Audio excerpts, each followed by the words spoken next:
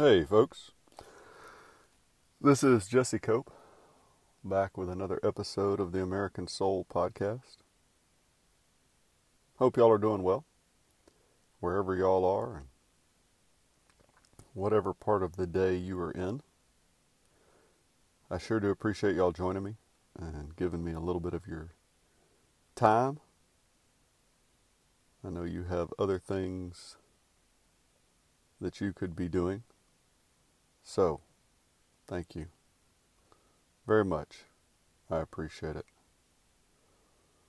For those of y'all that continue to share the podcast, to tell others about it, to subscribe to it, thank y'all very much. Very grateful for that. I will try and use your time wisely. Hopefully, it gives you at least a little bit of, or some tools for your tool bag. Hopefully it helps the country just a little bit.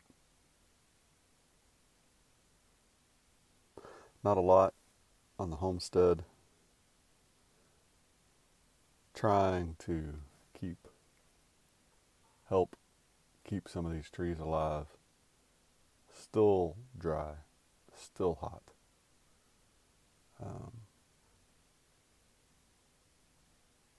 Haven't lost any more chicks, thankfully, so that's good.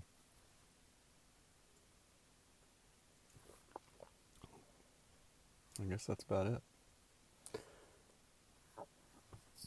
Father, thank you for today.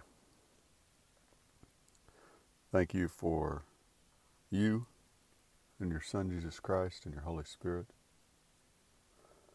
Thank you for the time to record this podcast, for the people that listen to it and share it, subscribe to it, be with them and their families. Bless them. Keep them safe. Surround them with your angels. Protect them from evil. Thank you for the time that you're giving us to try and turn our country back around to you. Help us to do that. Forgive us our sins, the ones we admit, the ones we try and hide. Watch over our leaders, from the president, vice president, admirals, generals, senators and representatives, judges. Help them to seek you first, Father. Help us to elect men who fear you, who rule in the fear of you, Lord. And guide my words, please. In your Son's name we pray. Amen. So we're going to come back to talking about school time, why the school day and the year being long is just so bad for students. Really did not think I was going to have 2 days out of this podcast, but we'll see if we can wrap it up. So we were talking at the end of the last one, whenever it was, about the fact that we've become a two-income society. And that design, or the push toward that, is not accidental. We're going back and reading just a few quotes of John Dewey's real quick, who's considered the architect or father of modern public education in America. Some comments of his from observations in Soviet Russia back in the 1920s. And it really makes it clear what we're seeing today, really across the country, but particularly in education. It's not happenstance. It is deliberate. And part of it is that push for those two-income families to get wife, mom out of the home. And to have our children raised by others, starting early on in daycare, and then school for another 12 to 14 years, both of which can be more easily controlled by the state. So we'll keep going. They were talking about the economic weakening the support from home and church. For example, the limitation of living quarters enforced in Russia, as in other countries, by the war, the Great War, World War I, is deliberately taken advantage of to create social combinations wider than that of the family and that cut across its ties. So they're trying to weaken, again, those family ties. You have to see that, folks. You have to, at some point, and I know I grew up in a small rural school with some phenomenal teachers and administrators. They weren't all. There were some really bad ones in there. But there were some really good ones too that had what was best for the students at heart and really tried to help strengthen those core values of our country to instill them in those students. So please, and there's still some good ones today, folks. I know some of them. I've talked to some of them. Administrators and counselors and teachers that really care about these kids. This idea out there that you hear sometimes that there's just no good teachers at all. It's not true. And it's no less false or misguided than the idea that we can just completely trash public education, the education of our masses. You can't have a republic that doesn't have an educated people. Our founders knew that. The problem today is we're not educating our children. We're propagandizing them. If you'll let me make up words here every once in a while.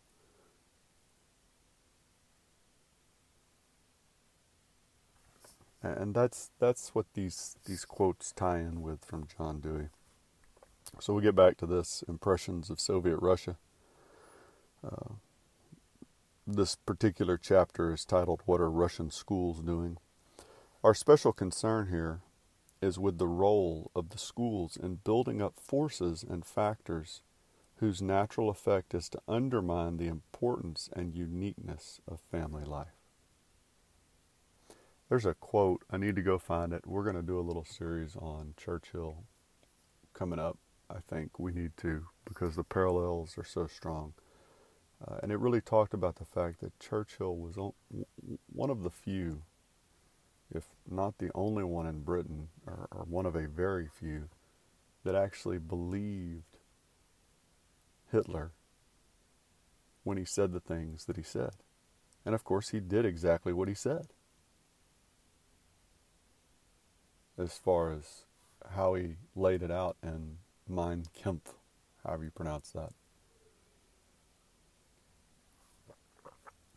The left is laying out exactly what Dewey is talking about here 100 years ago. They're still doing it. They're looking for ways in schools of building up forces and factors who undermine the importance and uniqueness of family life.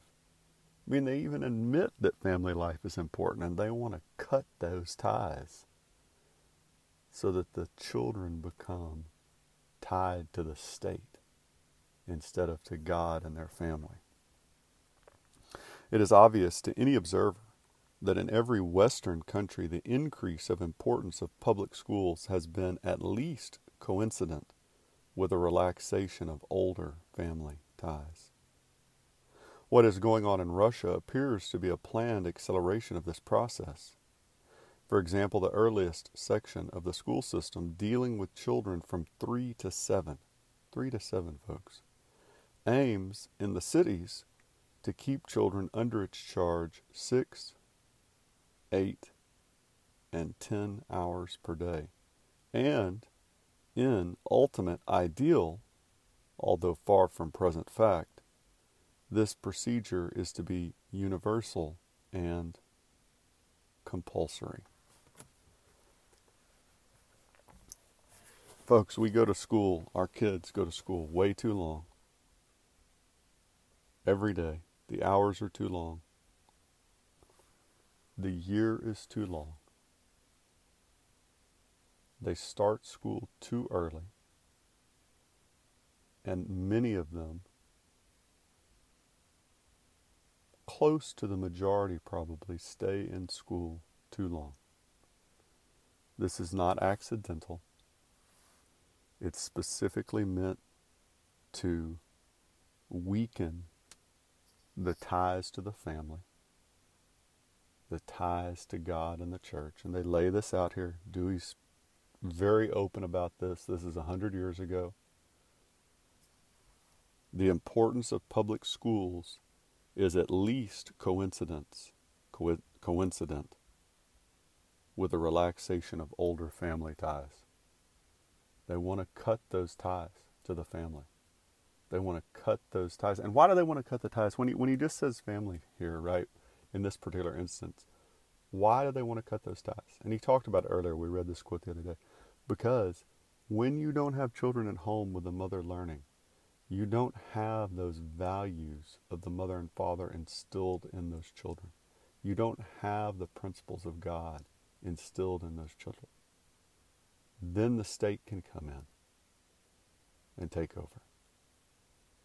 And that's exactly what you see today. That's why we have this huge push to have children longer and longer in school and more time away from their families, away from God.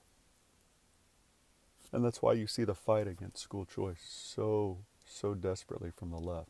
They've done a really good job of this, folks. We're the people that claim or that are patriots, conservatives. We're way behind the ball on this. They've been doing this for decades, folks. And we, I guess, in our naivety, just couldn't grasp that this was going on. I've got a couple more quotes if I get a chance, but there's a little vignette here. Let me read this last little bit. Just a little bit below that last quote, in which children, talking about these summer schools, these all-day kindergarten schools will spend a large part of the summer months. I mean, so they were going toward year-round school all the way even down for little kids, right? I had a conversation a while back, I can't remember how long, with someone that educated for years and years. And we were talking about the generational difference. What are generations, the different view, right? Maybe like those born in the 40s, 50s, maybe even the 60s. The difference of their view compared to those of us born maybe in the late 70s, maybe 80s and 90s. And we were talking about the difference in view of men and women, right? You throw in Title IX, you throw in just societal feminism, leftism, kind of stuff like that. But one of the big differences we talked about was how that earlier generation, a lot of these things, this person that had been in education for a long time, that grew up in that generation, that older generation, they said, or we talked about the fact that they just didn't see that stuff. It was impossible. It was there, but and they said, we should have seen it, but we didn't. until it got so bad that it just all of a sudden popped in our face. Whereas my generation, those later generations, we grew up with it. These attacks on the family, these attacks on men, this promotion of the lies of feminism. You saw it. I saw it in the Marine Corps. I saw it starting in college. You know, we grew up with this stuff, and so we've seen it. I had a conversation with a young student going off to college this year, actually, talking about the fact that the college that they're going to that was assumed to be really conservative, they said no. They said, no, sir, it has propaganda, LGBTQ stuff all over the place. It's just flooded with it.